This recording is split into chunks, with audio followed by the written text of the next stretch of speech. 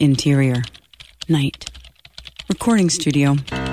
Two redheads begin pre-show warm-ups. Red leather, yellow leather, red leather, yellow leather. Jack, write that you gargle your water or something. Jack gargles some water. And then put that we say, welcome to Script Shop. Who, me or you? You say it. Welcome to Script Shop. No, but really, say it. Like right now. Like right now. Let's go for it. Welcome to Scrimshaw. No, Silk Jack. Top. Omaha. No, Jack. Welcome to Script Shop. Thank you for tuning in to Script Shop for this week's show.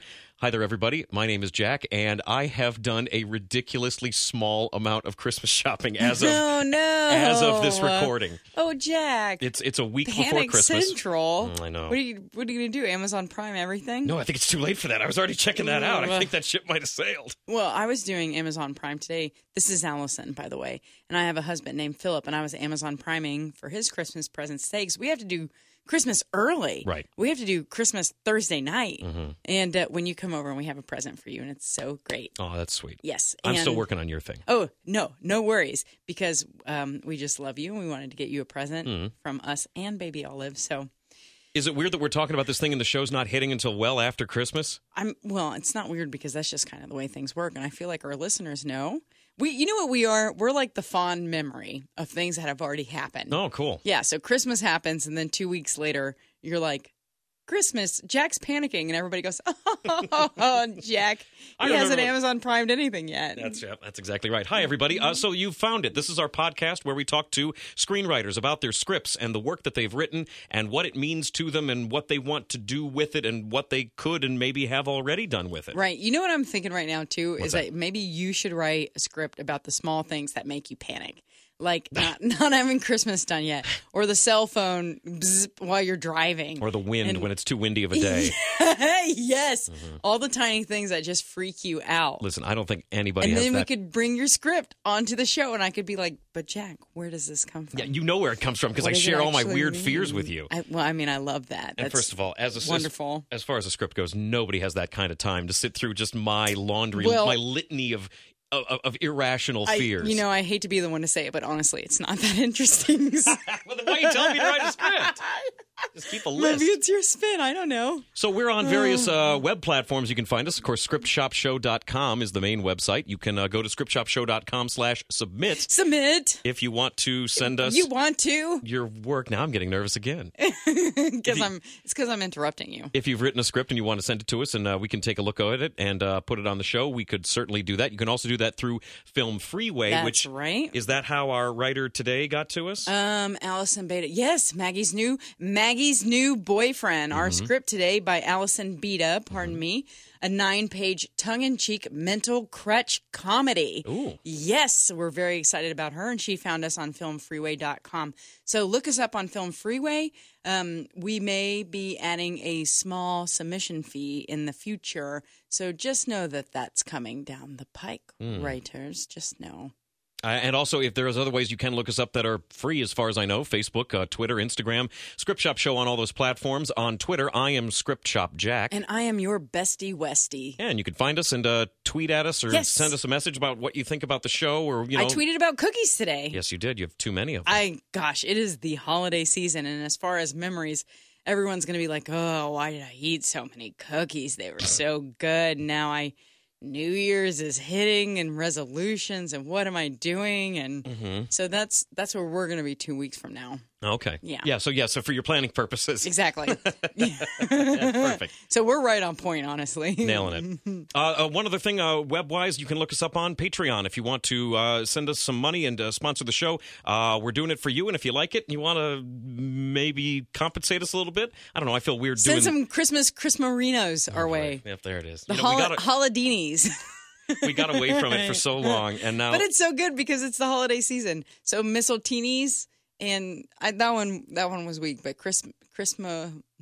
You're on your own. Don't you just love mashing that word up with other things? I like watching you mash it up. Christmas Rulos, send them our way. We love them. Yeah, do that.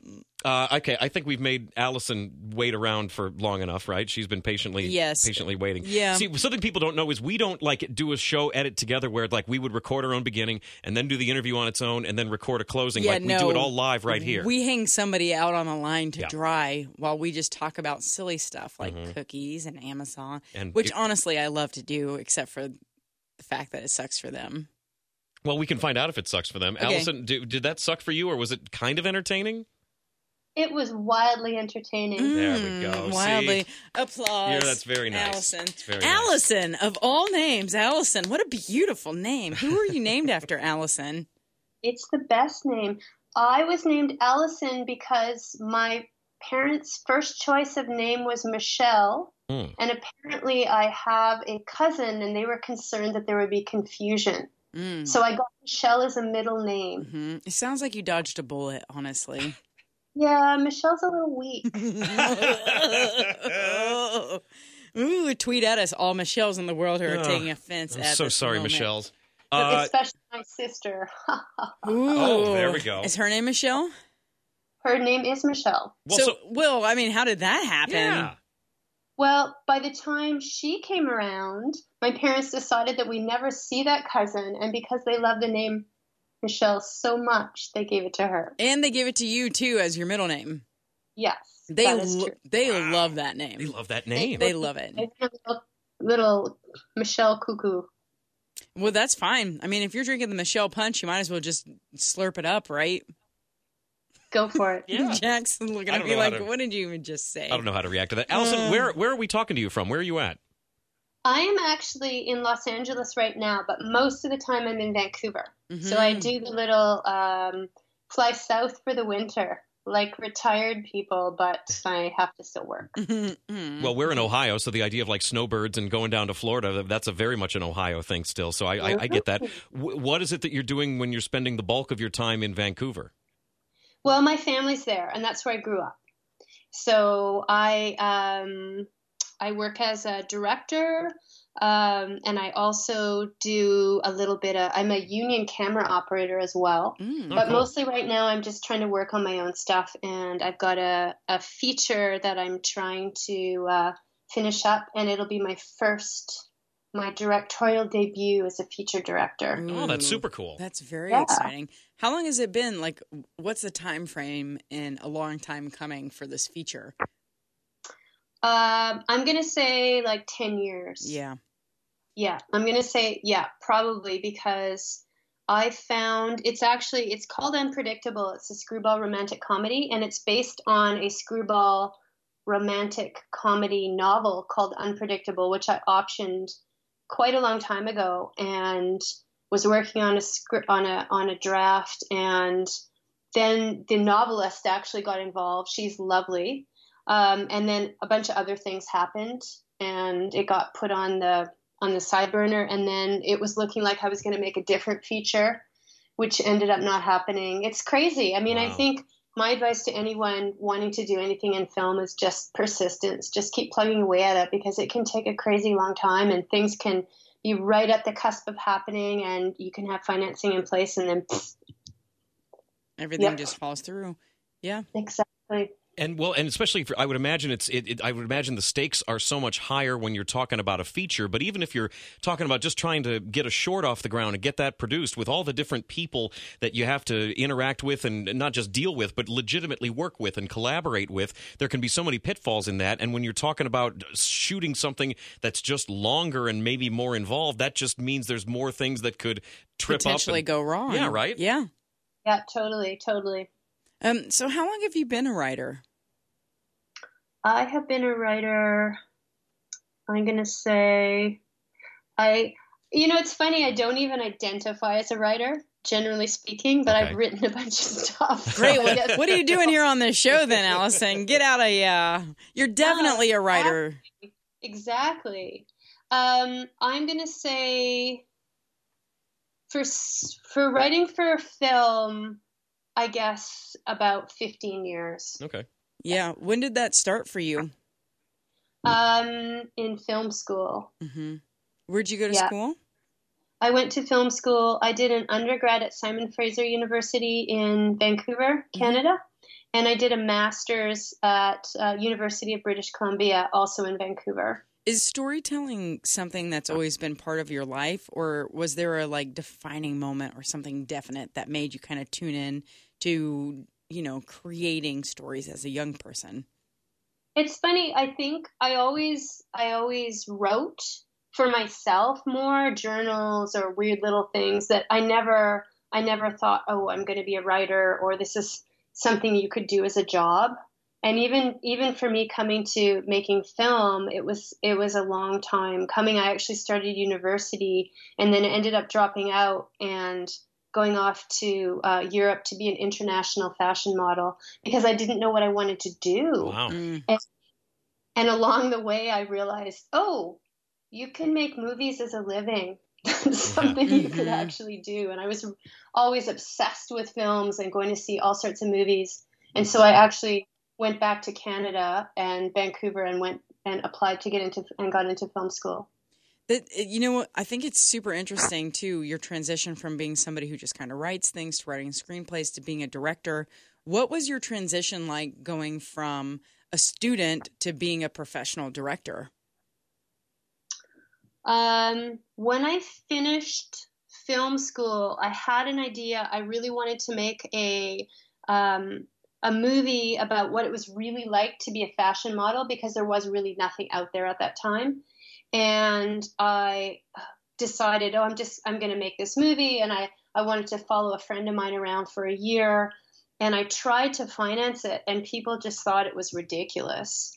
But I ended up making it. And it's called How to Be a Model, a 12-step plan. And I followed a friend of mine around for a year who was going to quit. It was their last year. And that was, people think documentaries are not written. They're definitely written. I mean, it's up to you to construct a story because otherwise you're just looking at raw footage.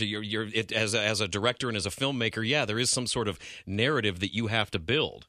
Yeah, definitely. Even though there was the beginning, middle of and end of the story of the woman whose year we followed, but so much stuff happened. And I thought just even writing the voiceover narration, which was pretty brutal, I found very difficult.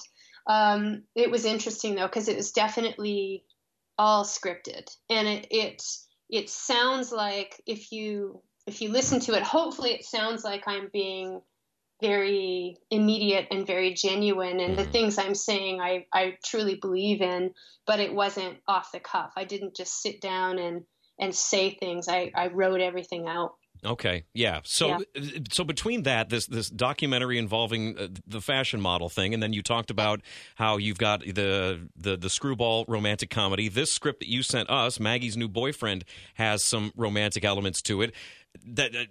What, as far as different genres, do you just sort of tell stories the way a given story moves you? Is the romantic stuff maybe more in your wheelhouse? I'm a pretty huge fan of black comedy, and I'm also pretty obsessed with relationships. Okay. So I guess my ideal movie is a dark black comedy that's a romantic comedy. Yeah. Okay. Well, Maggie's New Boyfriend definitely hits that because in Maggie's New Boyfriend, of course, we have Maggie, who's dealing with, we're not really sure what is going on in her head, but she is working in her mind with some kind of fantasies about her boyfriend and her boyfriend's life and her boyfriend's life and how it relates to her life. And then maybe this new fantasy dude in her world and what it all means to her. It also has a lot of voiceover, too, which is interesting. Because you were talking about how difficult voiceover was to write for your documentary. Was it just as challenging to write for this narrative piece? Or do you have a little bit more, you think, expertise at this time? I think it's funny because I had this script got into a film festival and it was selected to be read at the festival. And one of the comments afterwards, they give you a little breakdown of the experts or the people involved in it. And someone's criticism was, or someone's note was, they hated voiceover and they thought I should just get rid of all of the voiceover. Obviously, they weren't a fan of Bridget Jones' Diary. Right. Yeah. Generally, I don't usually have a lot of voiceover in film because I'm very visual, and cinematography is a really big deal for me. And I think it's what is the adage? Show don't tell. Mm-hmm. Right.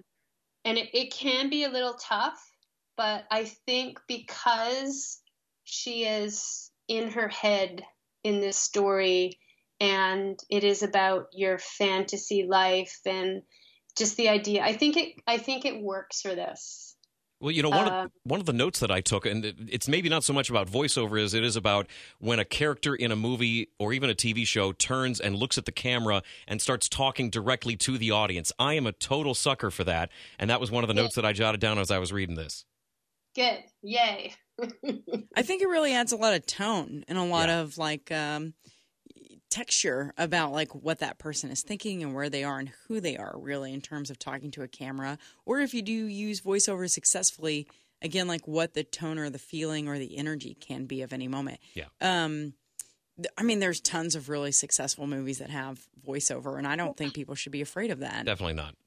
And I think the thing is, there's so many people that are video blogging or have video podcasts, and I think I really kind of like that vibe for this, because it seems like something that she could be just wanting to share with other people, and so it's more that the film is kind of like a video blog in a sense, like a journal entry. Yeah. I love that. I do too. I think that creates a real sense of intimacy with the audience, because this person is letting you into their personal life and also literally into their head with this idea of this imaginary boyfriend that Maggie's got. Totally. You know, you say you're obsessed with relationships.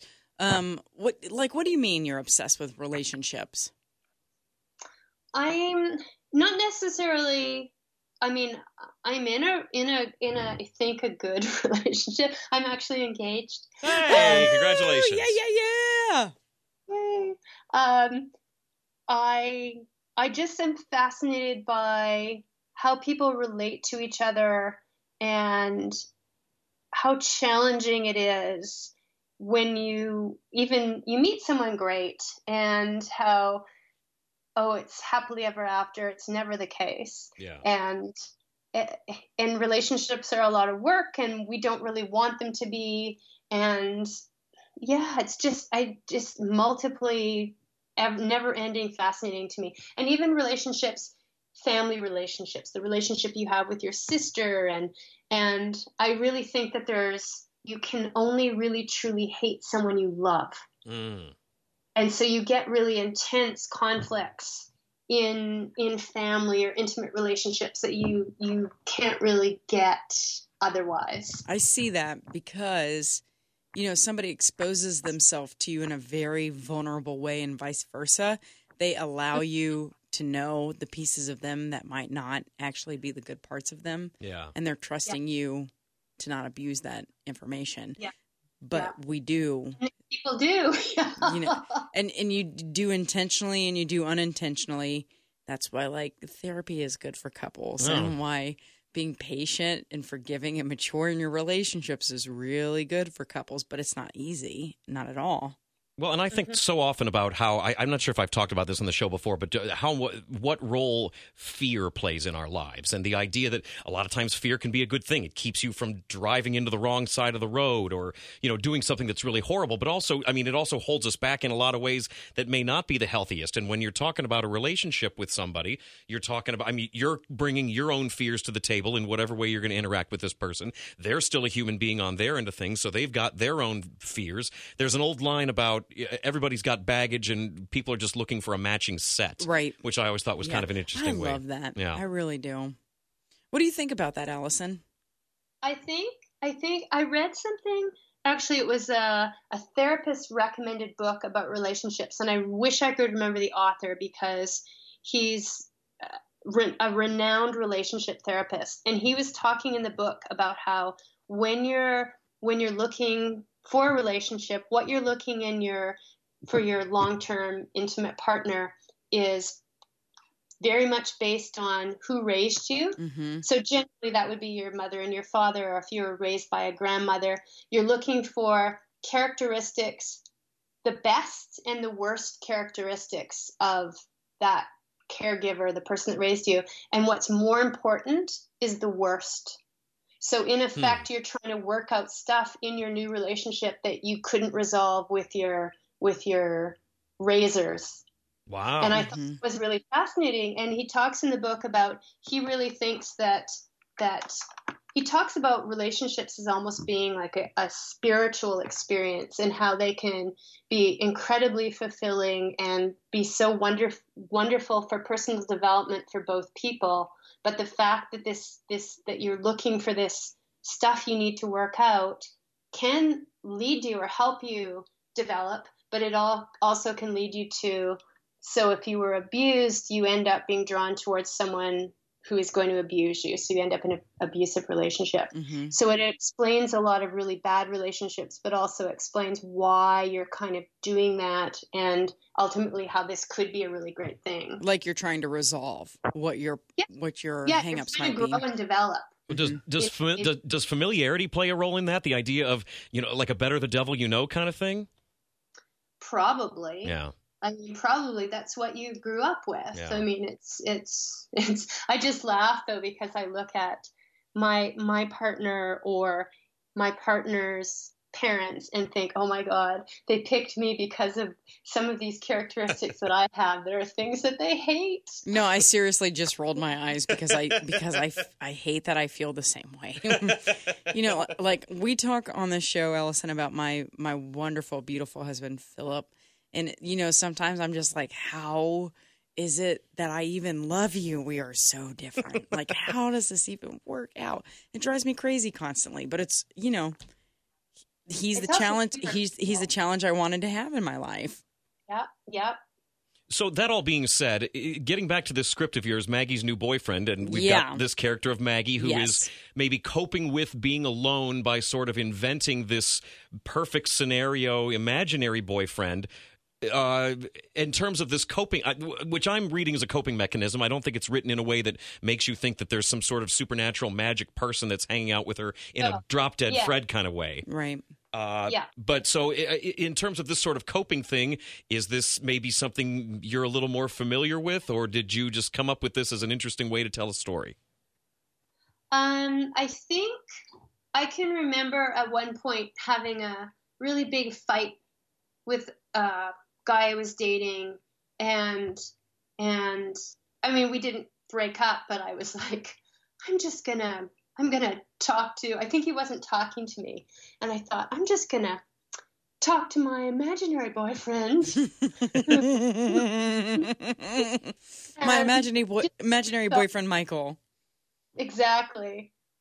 That, just imagining all the things that if my boyfriend just were perfect, what he would be saying and what he would be doing instead of behaving the way he was. Yeah, so that's where the seed of that came from. So it wasn't so much about maybe working out whatever issue with him, even though he was imaginary. It was just about doing like a best case scenario. I think it was a revenge. Fine, you won't talk to me? I'll talk to my imaginary boyfriend who's better than you. Yeah. Allison, how did that work out for you? Sounds great. It sounds awesome. Yeah, I got bored. Mm-hmm. When someone's just doing everything you want them to do, too perfect. Yeah. Truly. Yeah, it's like you're eating ice cream all the time, and as awesome as chocolate chip cookie dough sounds, probably going to want to have a bowl of rice every now and again. Yeah. Yeah.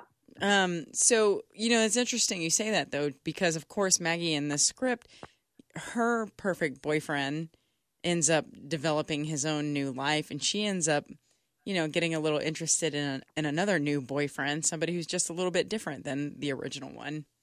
Mm-hmm. And real. Mm-hmm. Yeah. Oh, yeah, that is so funny that he is, because the real one shows up, and she's like, I need to do something with this imaginary one in my mind. Let him go.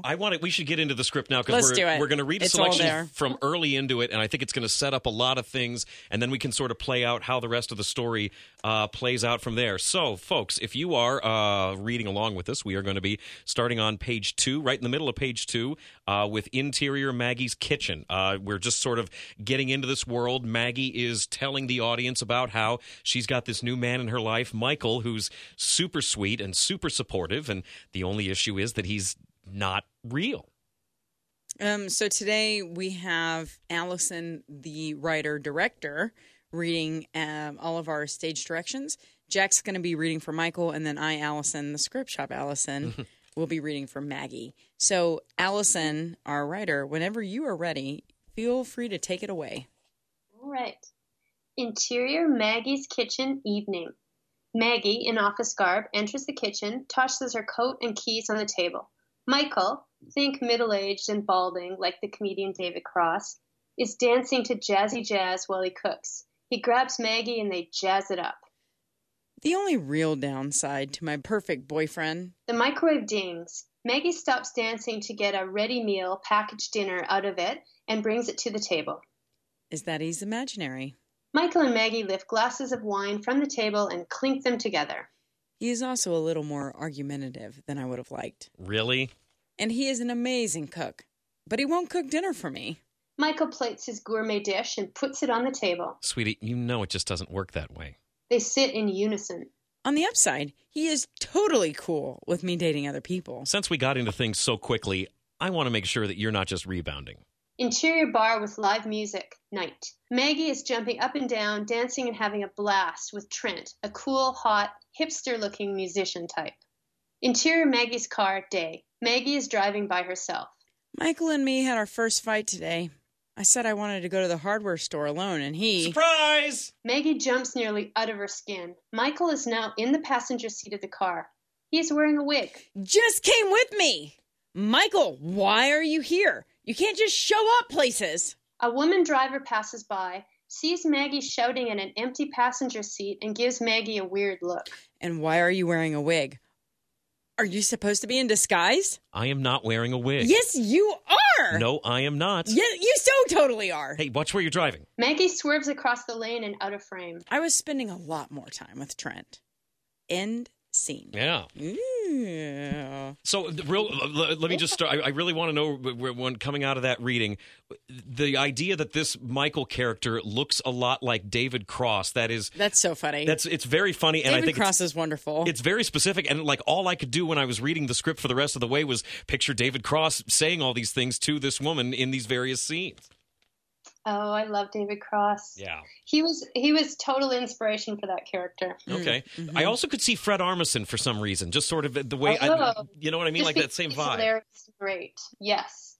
Yes. So it seems like Maggie feels a little guilty about the fact that she's having like a real relationship show up in the middle of her imaginary relationship. Yeah, I think so. Do you think the character is just kind of like drawn to realizing her own feelings, or is that just a funny comedy quirk, or what are you thinking about her whole journey here from beginning to end? I think she's so involved in her fantasy that it's a little difficult to pry herself out. And she's created a lovely, fun, wonderful character. And she's been pretty lonely, and to go off and a change is hard, even when it's a good change. So I think she meets this other guy who's quite great, but she doesn't obviously know him as, I guess it's kind of like if you're dating someone and he's not really the right guy for you, but he's a pretty great guy. Mm-hmm. I think it's difficult to just leave. Right. Yeah, the idea of Mr. Right versus maybe Mr. Right now. Yeah. Yeah. But also, you just don't want to hurt people sometimes when they're good, but they're not just the right fit. No. You know? Exactly. I think there's also an element, too, of because, this Michael character, it's a sort of a fun, quirky thing that she's sort of doing.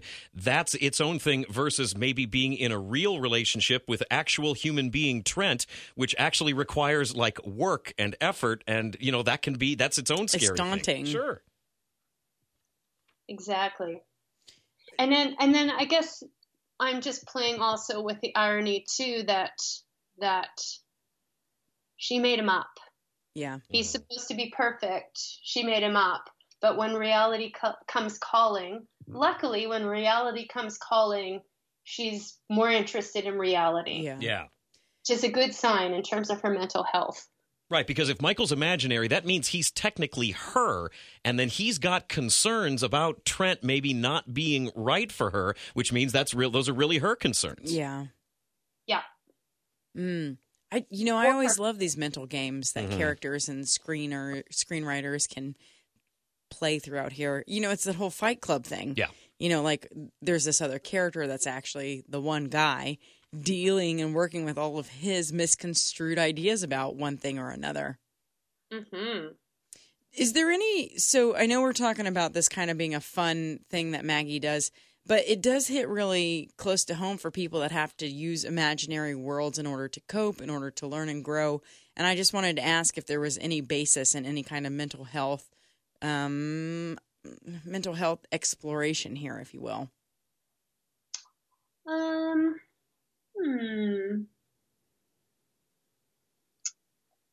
I just wanted to ask. Sounds like a no. No, I haven't personally had any psychotic breaks. Other than a very overactive imagination. I do remember I was going through a period of being quite depressed after a breakup, and I just didn't feel like eating. I couldn't do anything, and actually ended up going to see someone because I hadn't really experienced depression before. And I remember hearing voices, like basically someone that was me told me I needed to eat. Mm-hmm. Wow, yeah. And it was probably what sent me to the shrink. Mm-hmm. But it was helpful voices. It wasn't anyone telling me to jump off a bridge. It was telling me that even if I didn't feel like eating, I should eat something. Mm-hmm. Yeah. And that was the first time that you started kind of hearing this reassuring voice to yourself? Yeah. Yeah. It wasn't, I mean, I'm assuming we all talk to ourselves. Yeah. Should we do that? Yeah. Yeah. But this was actually, it startled me because it was another voice. Mm-hmm. It felt like not me, but it was in my own head. Mm-hmm. So it was disturbing. It was disturbing enough that it motivated me to go and seek professional help for my depression. Mm-hmm. But it wasn't telling me to do anything bad. It was actually being helpful. Mm-hmm. So I get how, I mean, I can imagine or empathize with people who do have more extreme breaks, or understand how you could end up splitting off in being different people, or schizophrenia in terms of having voices tell you things that you think that they're not you, like to lose that connection.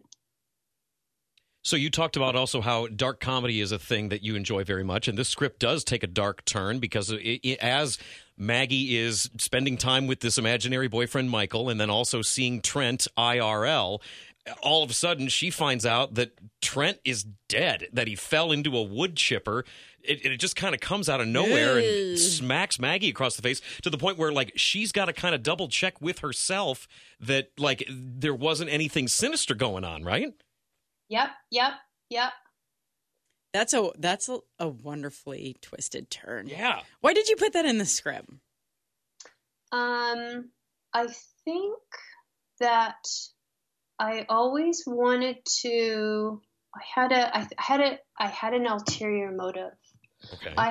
Tell me. I had this character is modeled after someone, and I wanted to murder them in a script as revenge. I love that you said that. Hold on, we need to do a slow clap for you. Oh my God! God. Here we go, Jack. Slow I clap. don't. That's. There we go. This is. Yep, it's happening. She did it. Wow. You did it. This is. You're working out demons here. This is it. Tell us about this person. No names, please, but Yeah. please tell us what happened. And what did they do to warrant yes, being thrown tell us. into Tell us everything. a wood chipper? Yeah. Just so long ago, but just someone I dated who He sounds like a real fuck jerk. him. really well, no, was a really pretty great guy, but just kept breaking up with me. Yeah, well, I mean, tell me more. For no reason. Mm-hmm. Just well, you know, I don't know if they're like fireworks. I'm like, oh, fireworks, okay. And then we'd break up, and I'd be all devastated and sad, and I would still talk to him, and then he'd be like, yeah, it's crazy. I just telling other people, yeah, Allison's so great. I don't know what she's this and she's that and everything's wonderful. And they're like, why did you break up? I don't know. Yeah, and this just went on. The back and forth, the tugging, the pulling. To the point where, like, okay, I'm just moving on. I'm done. So at the end of the day, did you break up with him, or was it, No, at the end of the day, he broke up with me, and I thought, fine. I'm just going to let this happen now. Happens regardless of what happens. And then he did come back and say, oh my God, I've made this horrible mistake, and da-da. And I'm like, nope, too bad. I'm throwing you in a wood chipper, asshole. Yep, you're going in a wood chipper at some point in the time, at some point in the future. And, you know, this character of Trent gets killed in the wood chipper. It doesn't even happen, like, it happens off camera. Like, Maggie is just sort of talking about it. He does not have his day in the sun whatsoever. Yeah, she sees it on the news, but, like, it all just sort of, it doesn't happen, like, you don't see it happening. It just kind of happens, and all you see is Maggie reacting to it. Yes. Well, I mean, he's a nice guy, so it's revenge soft. Yeah, right. Yeah, no, that's fine. It's that's revenge fine. with That's a lowercase R. Does the real Trent have a stupid name like Trent as well? No. But the real Trent is a musician. Okay. Boy, we're really checking a lot of boxes in terms of insulting people's names on this show. This is the show I don't want anybody to listen to because I am just throwing people under the bus, left and right. No. So Trent dies. Renamed. So Trent dies, and Maggie starts maybe reflecting on things and she's starting to maybe come to the realization that having this imaginary boyfriend may not be the healthiest thing in the world. And when she finally decides to not necessarily do away with or even really rid herself of this Michael character, I love the way she resolves wanting to break up with an imaginary boyfriend rather than just not pretend, not like act like he doesn't exist anymore and just erase him. She creates this whole other fiction for him to actually live her life. Yeah. Very crafty, huh? Make it seem like it's the other person's idea. Yeah. Well, it's really beautiful because Michael, the fake boyfriend, meets his Natalie Portman-esque girlfriend, and they have their moment together in the middle of a crowded room and then kind of go off in the sunset together to the point that later on in the story, Maggie meets them hiking on a trail and his new girlfriend is pregnant. Yeah. And it's so cute. I love that. It's so cute.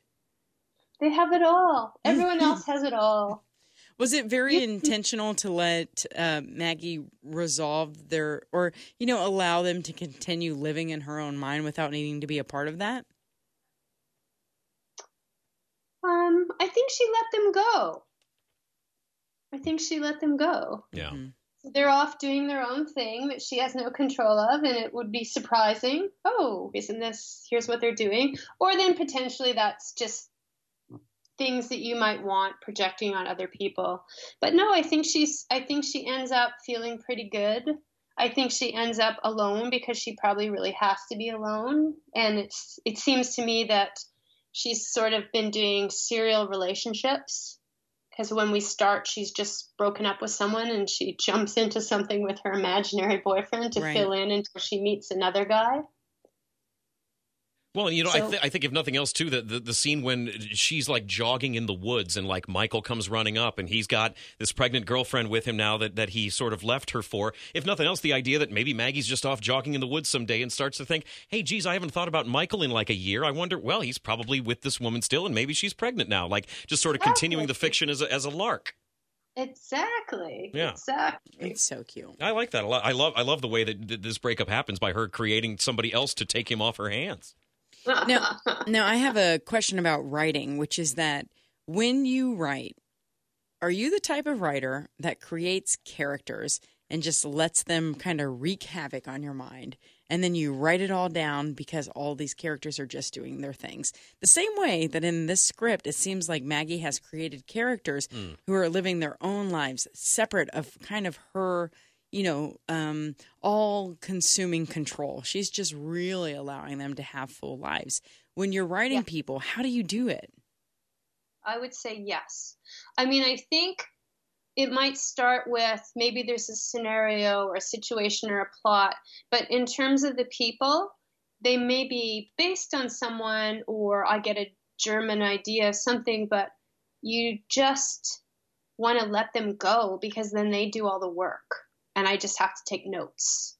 Like they're doing stuff and saying stuff, and I just write it down.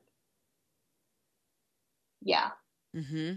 So after she and Michael sort of end things, and it sort of ends with her sort of back doing a little more direct narration in her bedroom, and there's a lump under the mattress that sort of moves, and there's some new imaginary guy that she's having a fling with. I think it ends in a very cute spot. It sort of ends almost where it begins, but Maggie's a little less upset because at least when it started, she was going through an actual breakup, and now she's just out there dating in the imaginary world, meeting imaginary people. There's more imaginary fish in the sea. That's exactly right. In the imaginary sea. Yeah. How do you feel about the final moment in this script? Where you're bringing it back around, the character's growth. What is important to you about that moment? I think at the end, when a new imaginary boyfriend presents himself, and she's basically saying, no, thank you. I'm good. Yeah. I'm okay. I got this. And she's going to take some space and time to not have an imaginary boyfriend and maybe just work on some things herself and be available. I think that's one thing that if you're just really, really, really wanting a relationship and basing too much of your happiness or too much, you need to be okay on your own. Mm-hmm. You need to be okay on your own and be happy on your own. And that's when you will meet great people. Mm-hmm. And I think that if you're not in that space, then you're not necessarily, you'll meet what you need at the time, but that's not necessarily the best scenario. Yeah, that's right. Because Maggie's sort of saying, "Okay, I'm mostly okay," and then it sort of hints that, and this lump in the mattress is like, "Hey, honey, who are you talking to?" And she's like, "Nobody," and he kind of disappears. And that was like her maybe flirting with the idea of, well, it'd be pretty easy to do this again. That was pretty fun before. But she's like, "No, you know what? I'm trying to get better. Mostly, I'm okay. I just have a few moments every once in a while where I think about, maybe going back to that." Totally. So I love that. Your crutch. Yeah. It's like I want to get to the next level. I want to be kind of a more advanced person than I was then. Things have changed now. Yeah. Yeah, there's growth. Do you have any plans for production on this short film? Well, I've got a lot of people really interested in making it, and we actually won a screenplay contest, which gave us a little bit of money. We could have given them the script and they would have made it, but we decided to hang on to the script because I have some cast and I have a director of photography that's really excited about it. So I have a lot of people really interested. So I'm just trying to figure out how we can finance it and submitting to some things to see if we can get it made. There's a few short films, script funds, contesty things. So we're going to do that for a little while. Mm-hmm. Mm-hmm. Yeah, good luck with that. Because I think that this script has such a sort of a light and fun and kind of airy tone to it, even though, there are some elements of like dark humor, but really it's just sort of a fun little escapist kind of thing. And I would like to think that people would really enjoy seeing this if you could get this produced. Yeah, I think so. And I think it would be really fun to make. And we could do it very low budget, I think. Yeah. Because it's a house and a street and a car. And I have a house and I have a car and there are streets. So It's very convenient. yes. Well, so, Allison, if there are people who are listening to this and would be interested in getting in touch with you about potentially producing the script, what's the best way for them to do that? Well, they could reach me on, I have a website, which is just my name. So AllisonBeda.com. So ALLISONBEDA.com. And there's a contact page there. And then I'm on Instagram. So I believe that is Allison A. Muse is my Instagram name. So yeah, that's probably the easiest. Perfect. Okay, cool. And we will definitely, when we have your section of our website posted up on scriptshopshow.com, we will make sure to have links for people to get in touch with you in that area. Allison, thank you so much for sending us your script and taking the time to talk to us. Thank you. It was really fun. Thanks for having me. Mm-hmm. Yeah, thanks a lot. Well, there we go. There we go. There were so many fun parts in that script where I was able to, I'm not really good at thinking in terms of shot for shot of stuff when I'm reading a script. It's just not, I don't have as much practice as you do. Mm-hmm. But definitely in that scene when he magically shows up in the car and freaks her out, I had the whole, I saw it okay, a longer shot and then kind of a close up and he can be in the car at that point and leans into her shot and the car swerves. Yes. I saw that all playing out. He surprises her boo. Mm-hmm. Well, I just love that she's I didn't want him to be there, but then he is. Yeah. This character is having basically her best friend.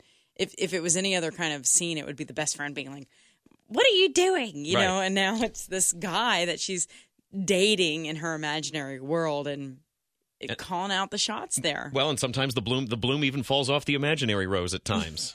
that's just how it happens sometimes. Yeah. So I think too what you were saying about it being a light comedy, despite the kind of undertones there, is just on the nose with this one. It's really fun to read. I think it's a lot. It's fast, and I love that. It feels pleasant to me. Yes. Yeah.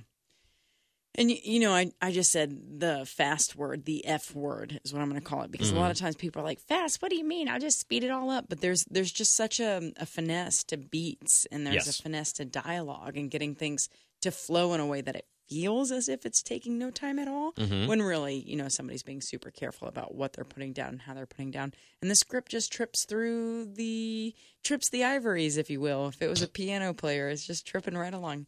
If you've done some ivory tripping not too long ago or in the near future and you'd like to send it to us, you can please send us your scripts by going on to scriptshopshow.com/submit or finding us on Film Freeway. And you can send us your work and hopefully we can take a look at it. We've got a little bit of a backlog of things that we're trying to get through. We're working through them all. So if you're a listener and you are thinking about sending us your stuff, we do have the phrase that pays. Hashtag Hot Burrito. And if you include everybody's favorite post-Christmas present. Yes, that's it. So if you include that in a piece of communication to us, like if you tweet at us and say, hey, I just sent you my script, hashtag Hot Burrito, or send a message on Facebook or whatever, that will let us know that you listen to the show, and we will bump you to the front of the line in terms of what we will read next. The much shorter line, let's say. Yes, consider for the show. Yeah. And we would love to see your work. So we're obsessed with writers. We're obsessed with the things that you're obsessed with. And so every single script that comes our way, we're just grateful and lucky to have it come our way for the show. Here we go. Let's talk websites while we're talking websites. Scriptshopshow.com. Scriptshopshow.com. Facebook.com/scriptshopshow. Keep going. Instagram.com/scriptshopshow. Twitter, your bestie Westie, Script Shop Jack, and at Script Shop Show. We're the official Script Shop Show. Announcements come out. They're the boring ones because obviously Jack and I are the meat and potatoes of the funny stuff on this show. Yeah. So, follow all three, whatever, but we just retweet the things from the main one all the time anyway. That's correct. Yeah. Frank, did we do everything? Hold on, let's time check in with Frank real quick. Let's see. Yeah, you guys got it. Okay, cool, Frank. That's awesome. Thanks very much. Frank, your voice just got super sexy and rich in tone. Yeah, thanks. All right, well, so there we go. Thanks for listening, everybody. We appreciate it. Scriptshopshow.com. I'm going to give the website a plug one more time. And until next week, that's a wrap. Script Shop was created by Allison West. Hosted by Allison West and Jack Crumley. Produced by Frank Steele. Thanks to iHeartMedia Cincinnati for use of their studio. Intro music, Retro Soul by bensound.com. Outro music by purple-planet.com. Special thanks to all our guests. Thanks for listening. Thanks for listening.